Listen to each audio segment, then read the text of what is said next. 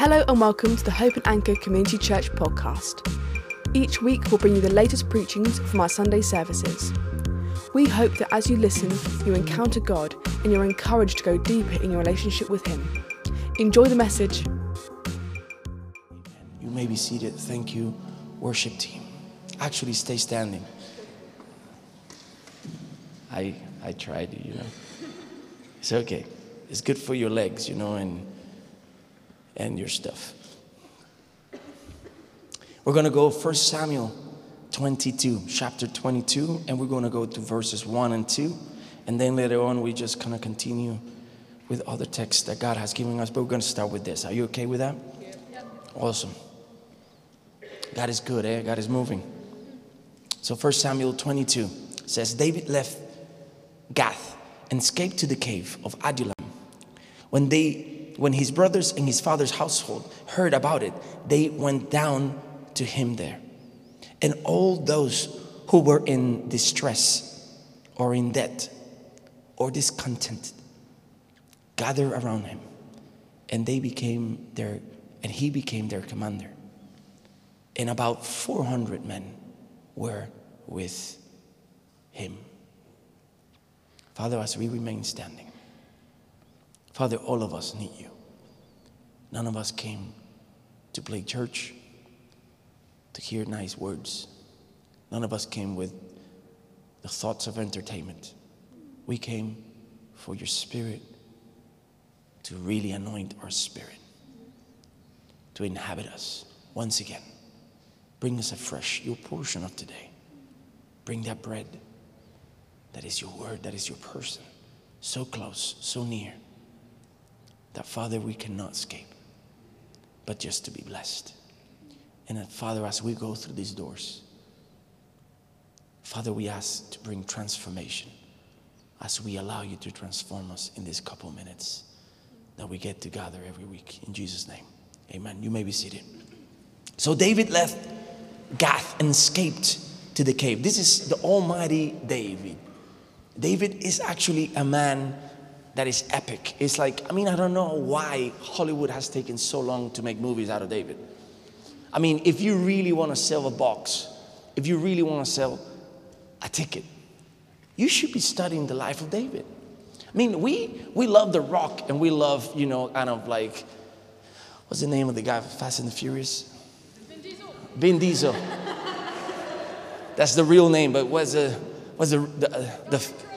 Toretto, David is the original Toretto, He went in through so many things, that, Hollywood doesn't have special effects enough to be able to portray the goodness of God and the ridiculous grace that God had over David.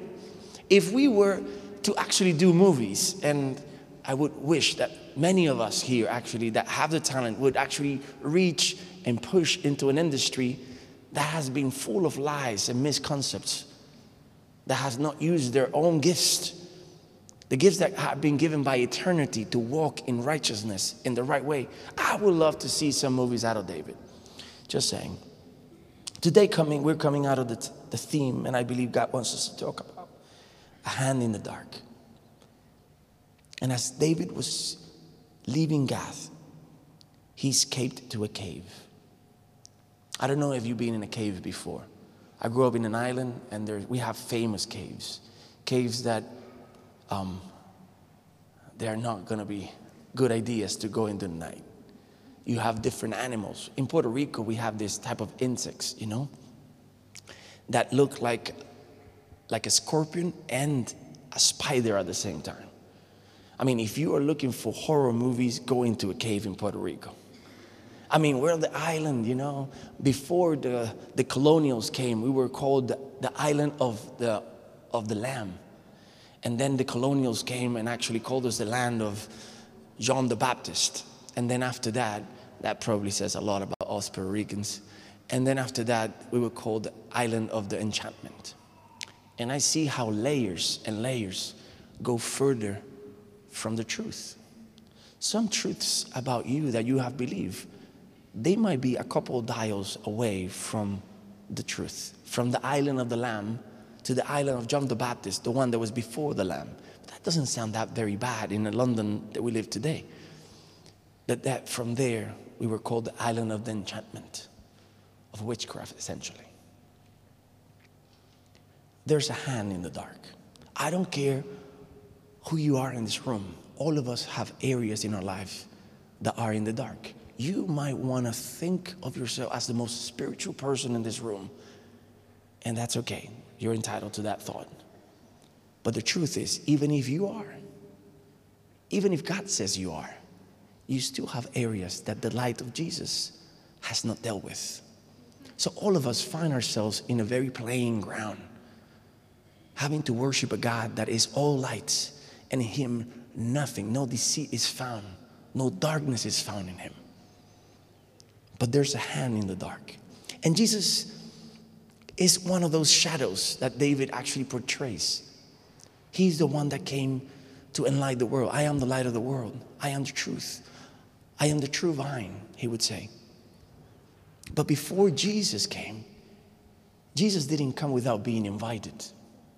He allowed us to go through a process. And part of that process for Jesus' life was David. And David found himself in a cave. Jesus died in a cave. I don't know if you've been in Jerusalem, but the tomb is actually pretty much a cave. And the son of David that died in a cave, that was buried in a cave, actually came after 3 days to defeat everything that is warring against who you and I are. Everything. And David finds himself living something that we're living today. And I want to make a parallel between the things that he found in that cave and the feelings and the emotions that might have been in that cave and the things that we're living today. Are you ready for that? So in the Bible, and in general, in real life, a hand actually has a terminology.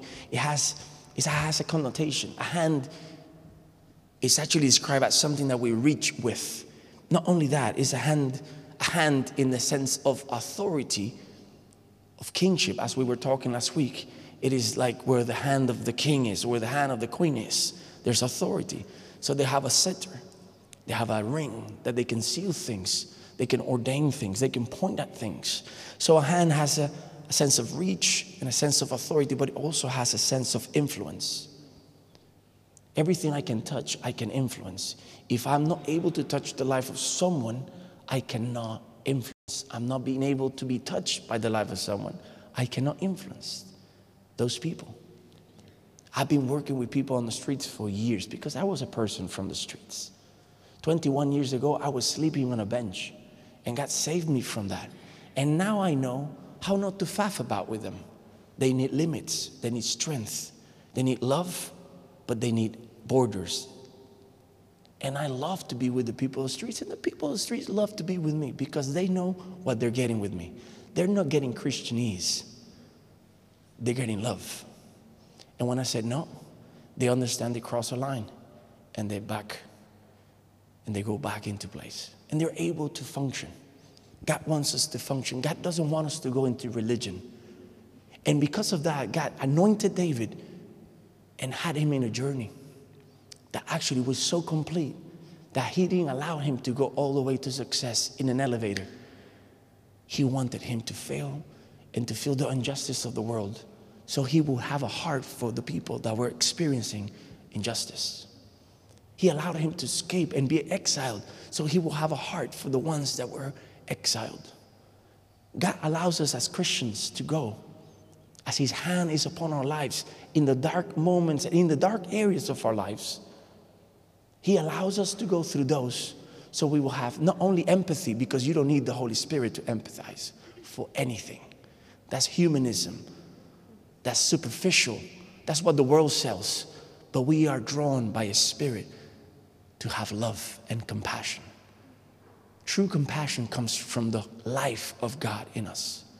I can say, I'm compassionate about this, but if you're not acting about it, and if you're not suffering slightly about it, I want to differ with you. You have no compassion. You have good feelings. Compassion means, and the root of it is not is passion. And passion means an idea that leads you to suffer for. How much are we suffering for things that we have compassion about? So this is the David that we see. A man that is being taken by God through a journey like you and me in our belief, in our walk with God. And some theologians would say David even backslided a little bit in that moment. I know, Almighty David, the one that threw the rock at the giant. In this moment, after all the promises and everything, David was complaining and talking about God in third person. You can go into the Psalms 57, 144, and you can see a David that was actually complaining. He was talking about God, and in the midst of that chapter, he changes into talking to God, because that's how we are. We complain in front of God like he's not listening, but we know he is. Then we start talking to God about who we are in that. Like that's how you catch his attention. Like we don't know how much he loves us. And then he starts remembering how God is. David, such an example. So it's the hand of God upon the life of David. And David is in a cave. And he's caved to that. So that means in the context of this is David, the man after God's heart.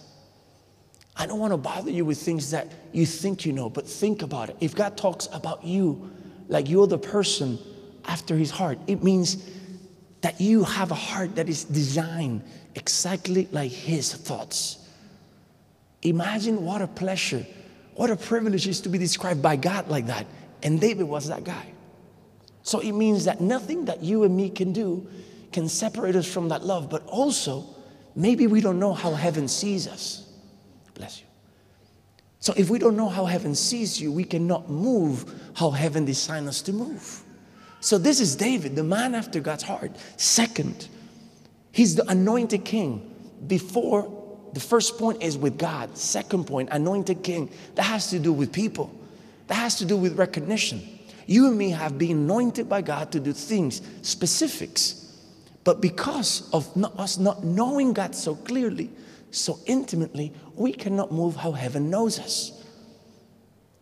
In the Bible, it says that at the end we will see through a darkened glass how we were known. So it means that we don't know who we are until we see him face to face. And every day we get closer and closer and closer. So David, an exiled king, anointed in front of men, perceived by God as a man after his own heart. So we're talking about two dimensions, in heaven and in earth. And also we're talking about injustice. David had done nothing to be in this position. He had just blessed the kingdom. He had just put his face and his life in the line, and even his reputation, for the sake of his people.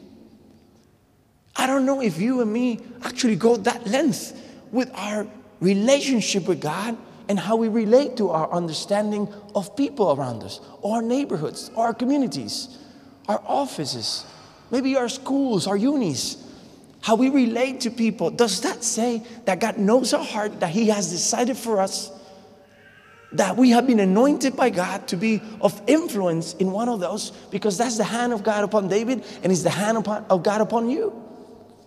Do we reflect that we have a hand in the midst of our darkness, or we just focus on hiding our darkness? Do we focus on just exploring the promise and getting from it as much as we can, getting as many goodies from a service, from a message? Or do we focus on getting strength and nutrients so we can go out and serve the people? Because that's the true gospel. It is not for us, it's for them. For God so loved the world that he gave. And if we're living for Christ, we have to exemplify the same thing. It's that same spirit that operates in Christ. It is the mind of Christ, like Paul would describe it, that operates in us. And that's how we move. Not only that, it was not only the anointed, it was not only David, the man after God's heart. It was not only exiled and pushed away in injustice, but it was a man with a promise, like you and me. And when I say man, I mean humanity. As humans, we have been promised by God many things. The more we walk with God, the more we are even not only expectant, the more we're knowledgeable of how many promises live in our life and through our lives. That our lives are not only an excuse. We're not only a step in the ladder. We are there to promote not only what has happened and not diluted or polluted or corrupted. We're there to deliver to a new generation. So that will carry several fights. David was exiled because he was fighting for something different. In his spirit, he wanted to worship. Anywhere he would go, that presence, that relationship with God will permeate either through weapons, stones, or through music. He was a man that was so sensible and sensitive that he could be like a poet, like one of those that look so, kumbaya in the mountain. He was at the back of the mountain doing some songs to God, but he also was in the forefront killing people. He was a man that could actually be like a priest and a man that could walk in the sensitive sides of our soul. And he could describe them. Most of us, if I ask us today, how are you feeling? You would say, I don't know. Because we have been diluted and polluted. But the gospel came to wake us up. The blood of Christ is for us. The hand of God is upon us. So we will have the same clarity. So our minds are able to think in their capacity given by God. So David, a man of influence, a man with a hand, a man that had dominion, but still had not started experiencing that manifested outside, goes into a cave. And this is, we're coming to the text. So that's the David we're looking at. A man that is in the dark. In the Bible, dark talks about confusion. It talks into the lack of knowledge, and it also talks about the vulnerability of our soul. Paul would say, I pray that the eyes of your heart will be enlightened. That means you are in darkness. And our heart has areas, pockets that describe it to us in our own minds day in and day out that are in the dark. But through Christ and our relationship with Him, day in and day out, we get encountered by that light that is called Christ. So we don't have religion, we have a relationship, a hand that is upon us, that leads us in the midst of our confusion, our lack of knowledge, and our vulnerability. There's a hand in the dark. So David is navigating. He's navigating several things. His calling, his anointing. He has been called by God. He has not been called to be saved. I have not seen once that David did a prayer, said like, I give you my heart, oh Jesus, as my only love and Savior. I don't see it once. And as Christians, we have come into the conclusion that if someone doesn't cry out to God in front of us like that, they're not saved. So arrogant of us. We don't know the hearts. And if you think that you have to gather just little prayers like that for you to feel that you're doing a good job, I think you're looking at an incomplete version of the gospel. I didn't see a lot of people actually that prayed that prayer with Jesus, and He was in front of them. And I'd rather stick to His, not to our version of gospel. David was actually anointed. That means given the capacity to perform what God has given for him to do. He had favor.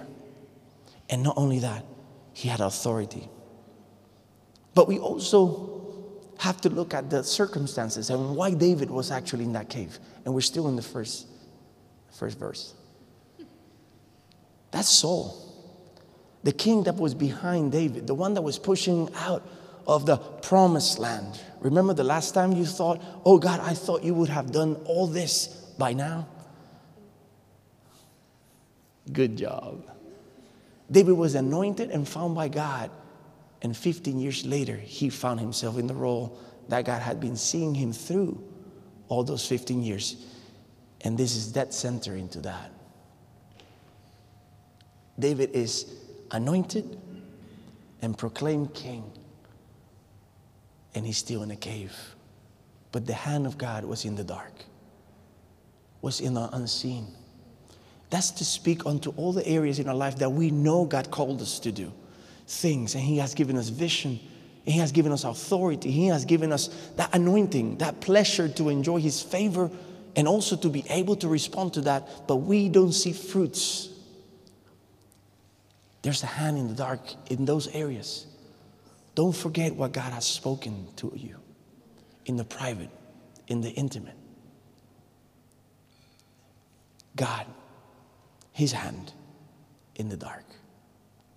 So David sees Saul being used and his enemies essentially. He describes them in Psalm 57. His enemies have surrounded him. There are more than enough. In every direction he finds his enemies, like you and me. In every direction we find temptations and we find our failures and we find things that should have been better in our history. We find things in our worldviews that are completely limited and incomplete, and we wear out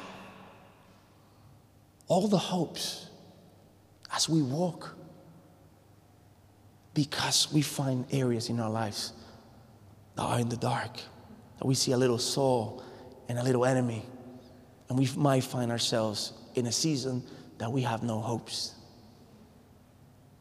We might find ourselves in areas that we hide them because we're Christians and we are experts, we're Olympic at making God look good, but without authority.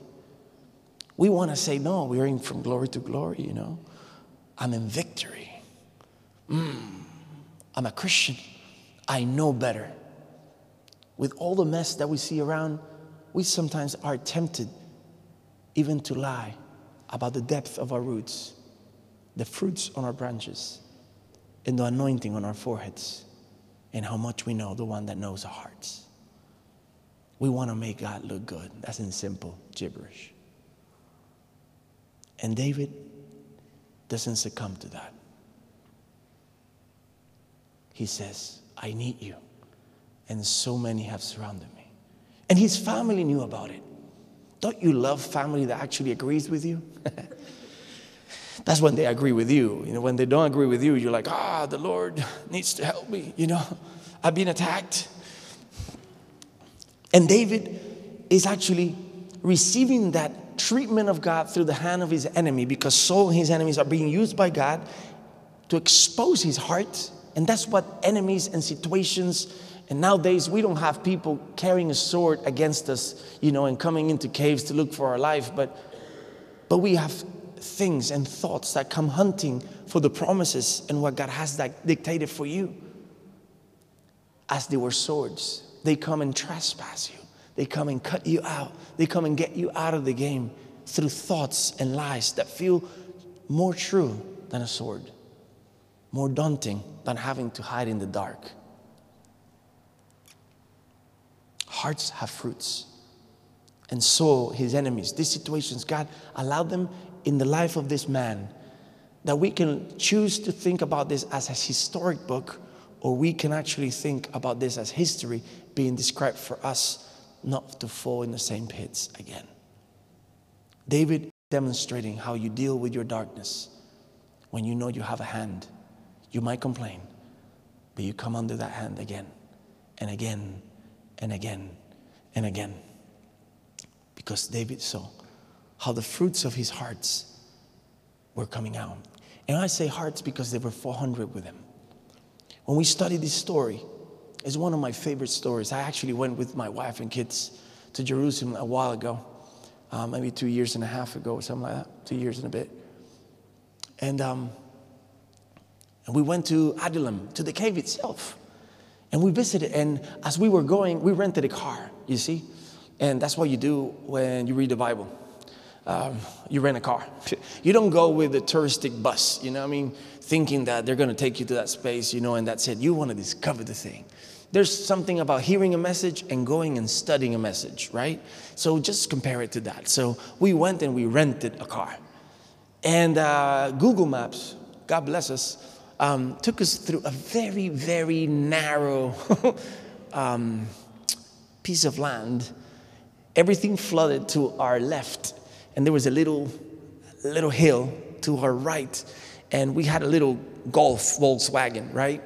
And it was the cheapest car we can get. And it would take us from A to B. And that was cool. So we got it.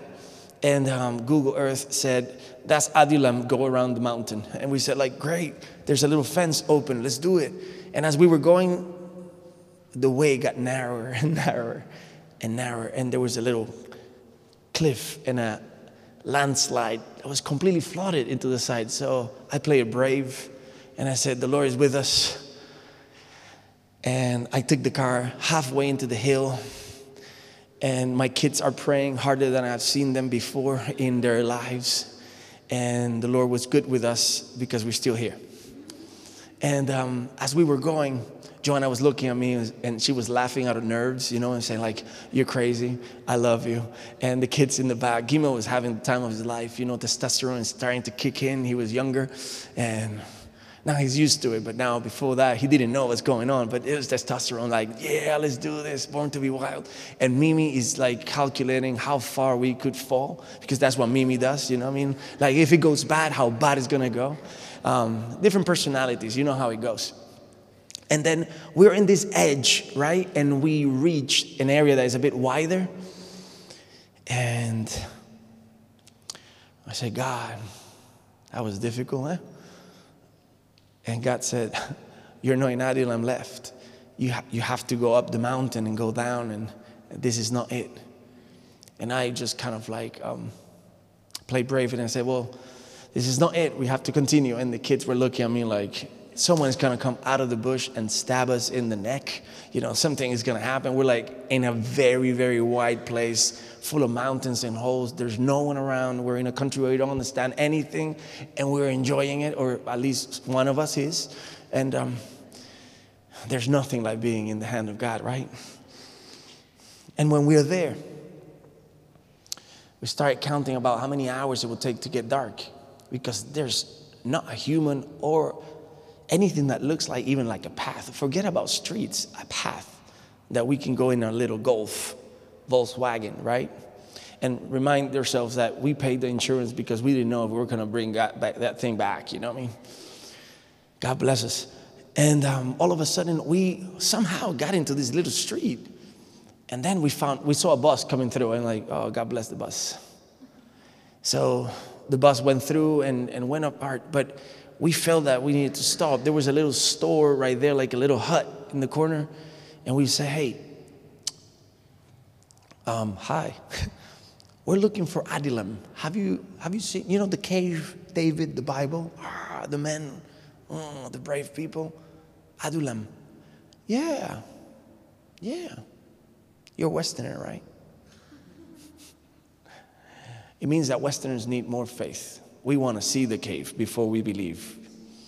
That doesn't make us very brave. Don't worry about it.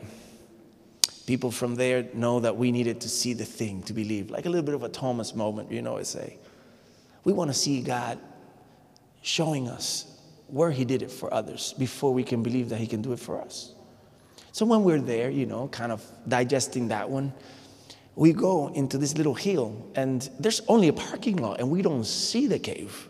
And we're like, this guy's wrong. Like, he lied to us. But all of a sudden, we see little groups of people kind of coming around the little hill. And Adullam, the cave, goes down. It's not a cave like in my country. That's why we cannot judge things how we have seen them in the past, because we will be wrong most of the times. When you're coming into a new set, into a new story, you cannot judge it how you see it. You have to ask God, because if not, you're blind as a bat. So we go in and we see that the cave was actually down. And that's why, I started looking at the Bible differently, because that's why Saul never saw these people, because the mouth of the cave was down. So if you look from underneath in the hill, you cannot see it.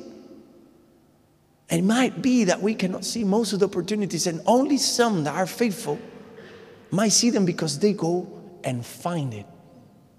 Because most of the situations that we are born to do, and we were born to be unstoppable about, we don't see it at plain sight.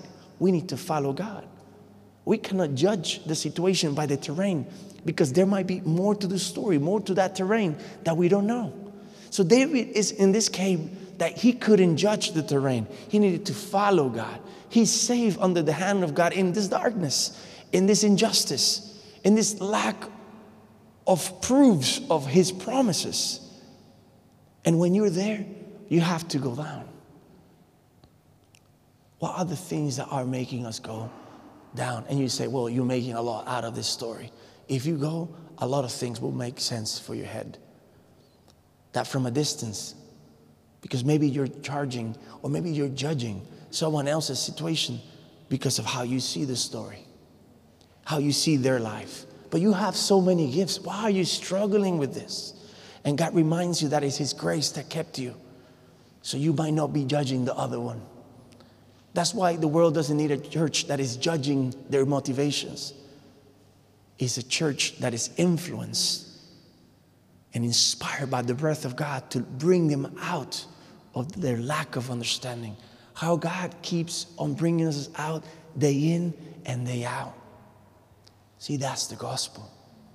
That Jesus made His problem our ineptitude, our lack of knowledge, our lack of passion, maybe our lack of understanding where we were standing.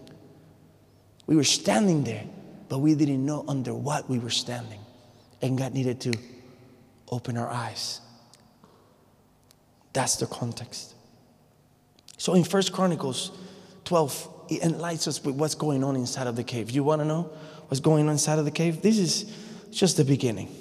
So we're in a cave, and we're in the dark, and we're with 400 men. That's David, right? And maybe us. And then God starts describing for us years and years later who was in the mix.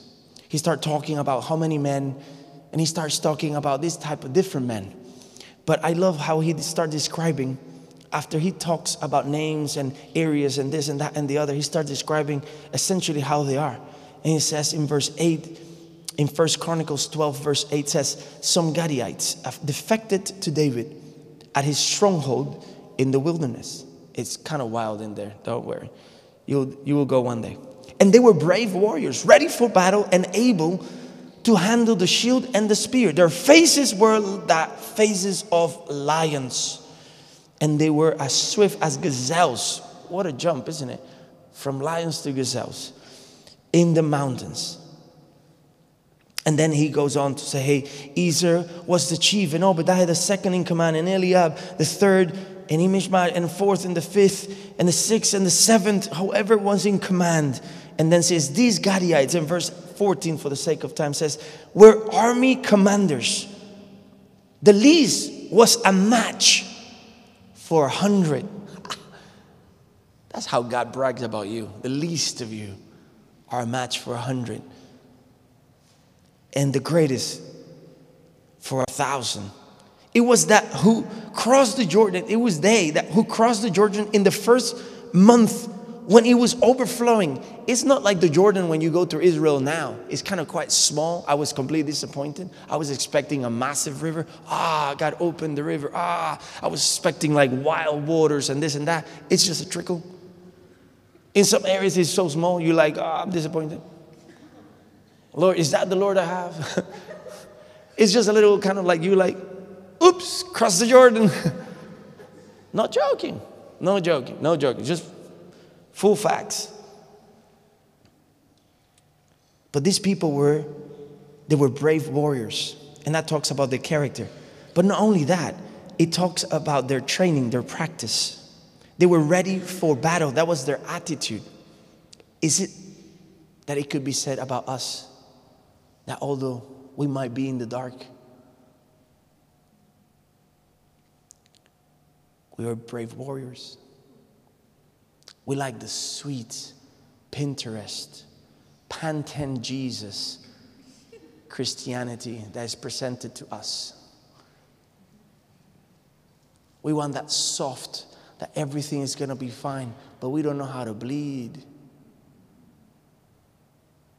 We have lost that, not only socially as a generation. We prefer to be lied about than to be loved and confronted. We get offended by truth and comforted by lies. But David and his men were not like this. And I think that's why God wants to talk to us about this. We have to study. We have to dig deep into the character of God. God will never push forward a church that is easily offended.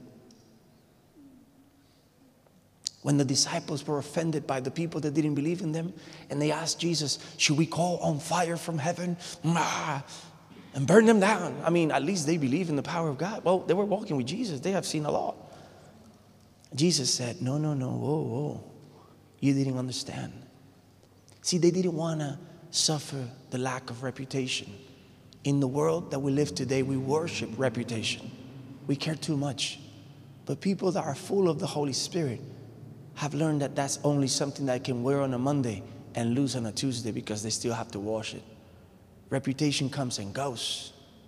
And for us Christians, we should be trained to have none of it. I know this is not easy, happy, clappy Sunday, but that's the gospel, baby. See, Jesus had no reputation, although he was growing in favor in front of man and God.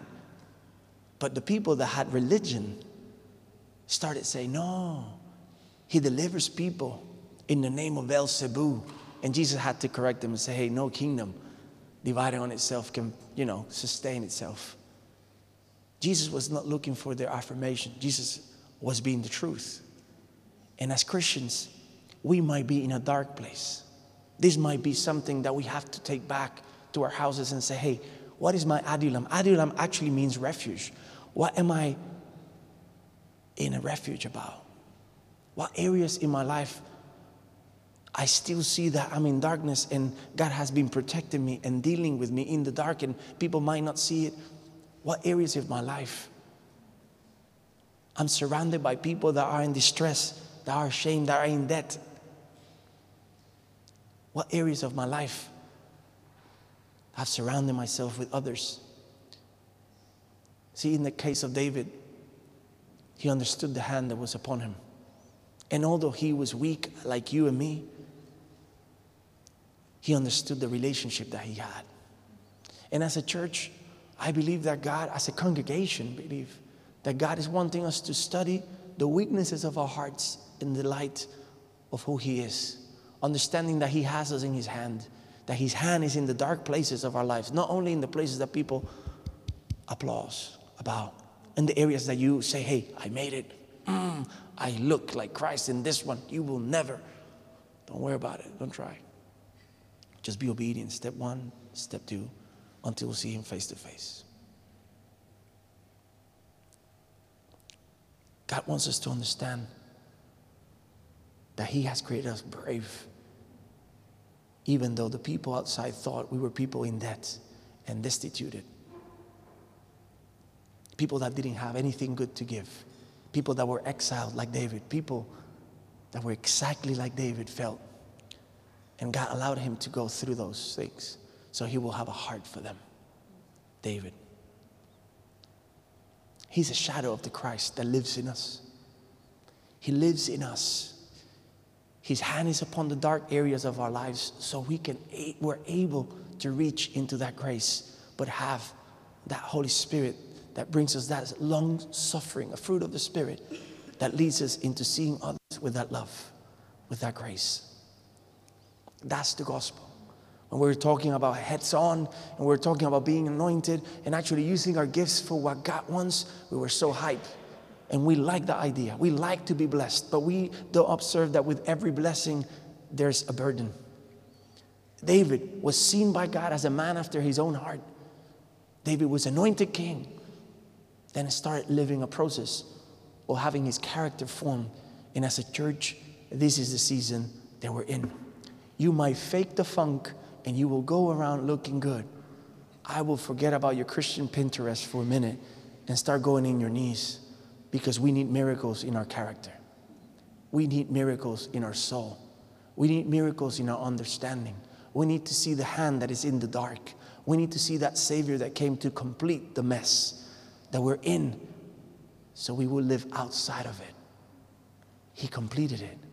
He paid for it through his blood. And David is inside of this. So our hearts will bear fruits. And David had 400 men that were destituted and they were not loved. So they had all the rights that you and me have, to be burdened and to be upset with people and styles of personalities. Because sometimes we're not even aggressing the person. We're upset with the personality. Because someone in my life had that type of nose. That person must be like that. Or because someone else in my life had that type of, jokes and stuff like that. We feel entitled to go against that person. But God is not wanting a church that is easily offended. He wants a church that is thick in skin, that can take a beating, that can take the situations that we're going in. God is asking us to understand that even though things have not been fair in areas of our life, or maybe right now, they're not going how we planned. We're not where we wanted to be at the age and moment that we're in. Maybe we don't know how much we wanted to do. Maybe we don't even know to have expectations. Maybe we don't know who we are, and we'd explained by everyone around with their likes who we are. Maybe we were never properly hugged. There's people in this room that were never hugged until not that long ago. And they made a life through that. And now they want to feel near to people and they don't know how to have a conversation like that. That's difficult, right? There's a hand in the darkness with us. God is not scared of our dark areas.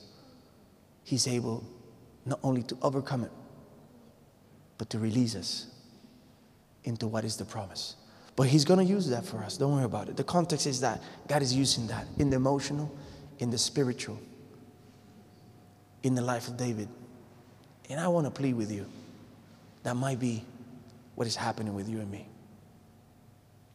As we close, we see in John 15 how Jesus says, hey, you know what? I'm the vine. And it's a simple place. Before we go there, I don't want to leave this. David was actually kind of there with the Benjamites, the people that were called to be of a promise, of a covenant. So there were not only the sad people, there were also others that were in that cave because they didn't belong to the way things were running around, the Benjamites. And also, it was with some of Judah, the ones of the house of praise, the ones that would bring that praise, that worship back. And they were in that stronghold. And because of that mix of people, David, with insight of God, asked everyone that was with them. And he even asked it more to the Christians, Jewish, than from the ones of other nations. He said, every time one of them will come into the cave, and they will gather in numbers, he will ask one question that I believe God is asking us. After this, we go to John 15, we close. Are you with me? He asked one question. Did you come to help? And is your heart with me? To which they answered, we are yours, David, and we are with you, son of Jesse. Success and success to you, and success to those who help you. For your God will help you. None of us is David, and that's easy to see. But I believe this promise stays still in front of us for us to grab. As a congregation, as individuals, as we walk day in and day out through the city, through the things that God is putting in front of us, we surround ourselves with people all the time. Either we want it or we don't. And I'm talking not about getting into the tube or into the bus. Come on. I'm talking about relationships that we hold as dear. What of this came to help the promises and the steps of God for you? And where is the heart of the person that you're in relationship with? Maybe your neighbor. And maybe they don't get the full gospel. Maybe they don't understand where they're standing. But there's some great conversations going on. we have to make sure that that power of the gospel crosses this line. That they understand that the nearness, the compassion, the suffering of Christ through you and your character, the character of Christ in you, through that is the mind of Christ in you, your ways of thinking about your neighbor or maybe your colleague, is in such a way that they will understand that there's a kingdom that is calling them. There's a presence, there's a hand that is in the midst of their situations. They might not know. The people from Moab came and joined David. The people from Mizpah, the watching tower. You can translate that name as, may the Lord watch between you and me. Maybe you cover us as we are there. As we are having relationships in this city, in this season, through online. Some of you guys have people that you care dearly, and you only establish a relationship online. Maybe God has brought you to that relationship, has surrounded you with those relationships for you to be that place where God watches over them, of encouragement, of knowing that even though the hand that has kept you while you were in your heart, in your dark places in your heart, will keep them as they know Him. And Jesus finished by saying in John 15, I am the true vine, and my Father is the gardener. I am, and my Father is. And He cuts off every branch in me, not some, you and me, that it bears no fruit. Well, every branch that does bear fruit, He also cuts, He prunes. Why? So that it will be even more fruitful.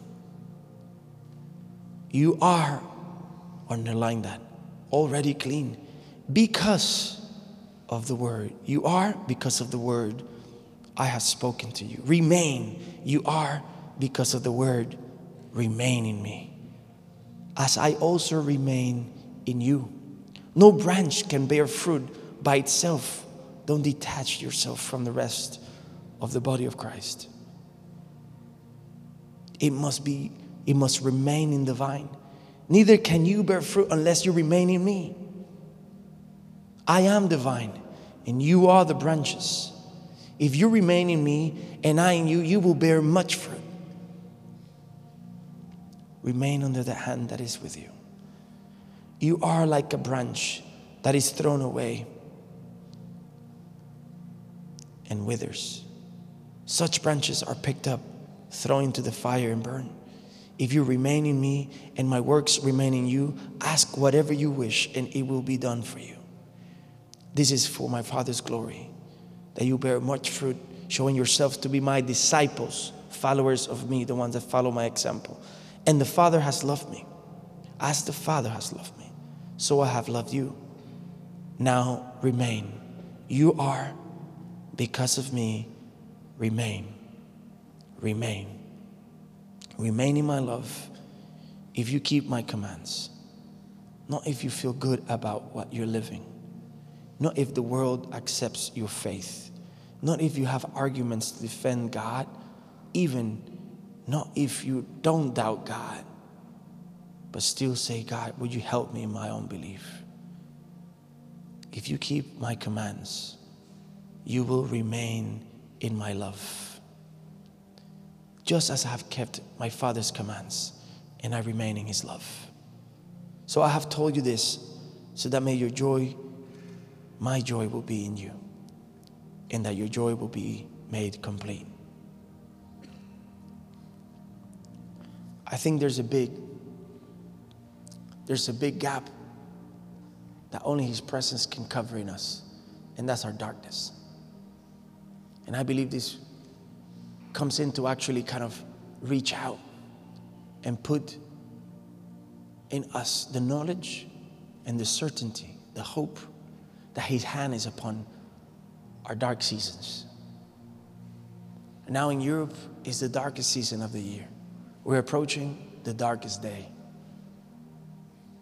The day starts later and night starts earlier.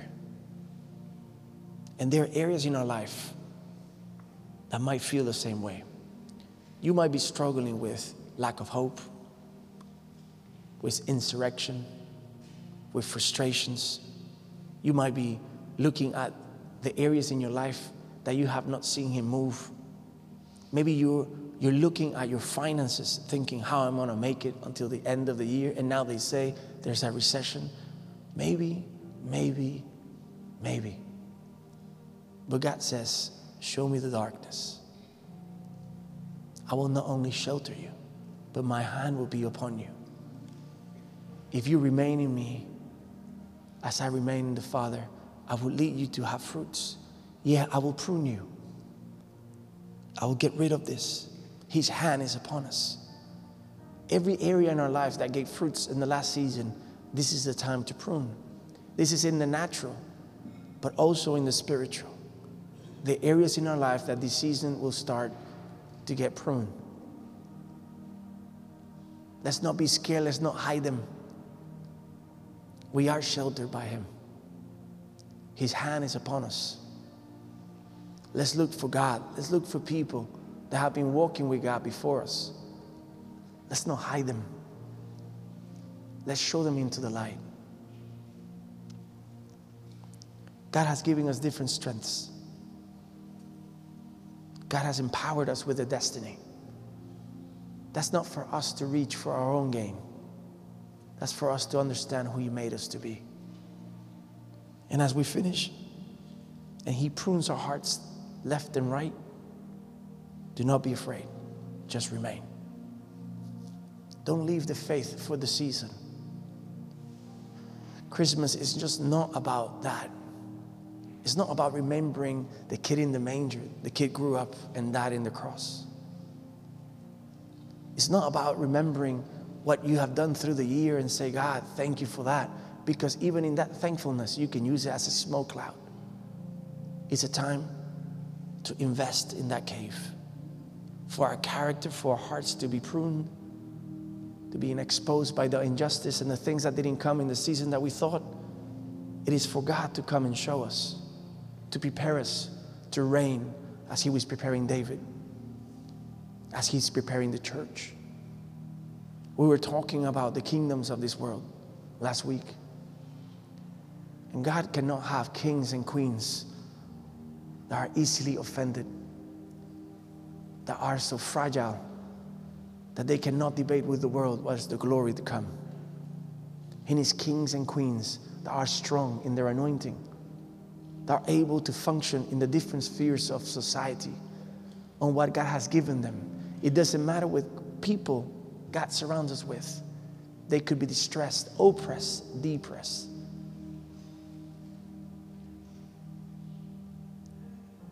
They could be without hope. But God in us is the hope of glory. I believe this is a challenge to see a hand that is stronger than us. While others will want to justify themselves, we don't need to succumb to that temptation. We can say, let God talk about me. Let me seek his heart. Let me abide. As we stand, you join me in your feet. Something that has been in my heart very strongly is that sometimes we use our salvation as a walking stick without knowing what it really means. We think that if we have made a prayer, and don't get me wrong, if you're not saved, you should give your life to Jesus. But we will be unfair with you if we don't explain to you that it doesn't get easier. You become an enemy of the state. You become an enemy of your last temptations. And you will need his glory, his strength to actually walk it through. This is a place like that cave. All of us have distress. All of us have things that we still have in the dark, that we don't see hope, but we know a Christ that brings that hope. We will be lying to the world if we don't actually accept that, because they're not worse than we are and we're not better than them. But there's a hand that we know is with us. Saved doesn't mean remain. Making a prayer saying, Lord, I want to receive you in my heart, doesn't mean the same as remaining in Him. And we have to break that illusion bubble. Enough is enough.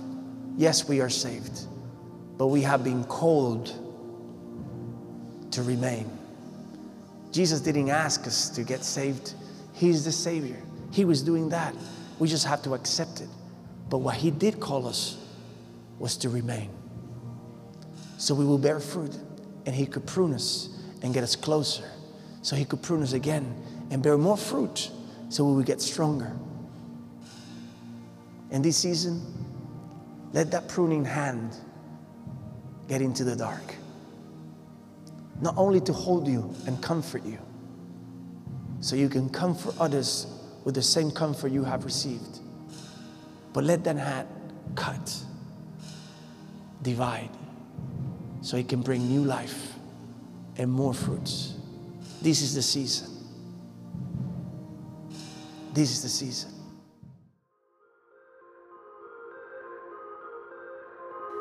Thanks for joining us today. If you have any questions or would like to share how God is speaking to you through this message, let us know on any of our social media platforms. Make sure to visit our website, hopeandanchor.org, for more information on who we are as a church and to find out how you can be part of the Hope and Anchor family. Thanks again for listening, and we'll see you next time.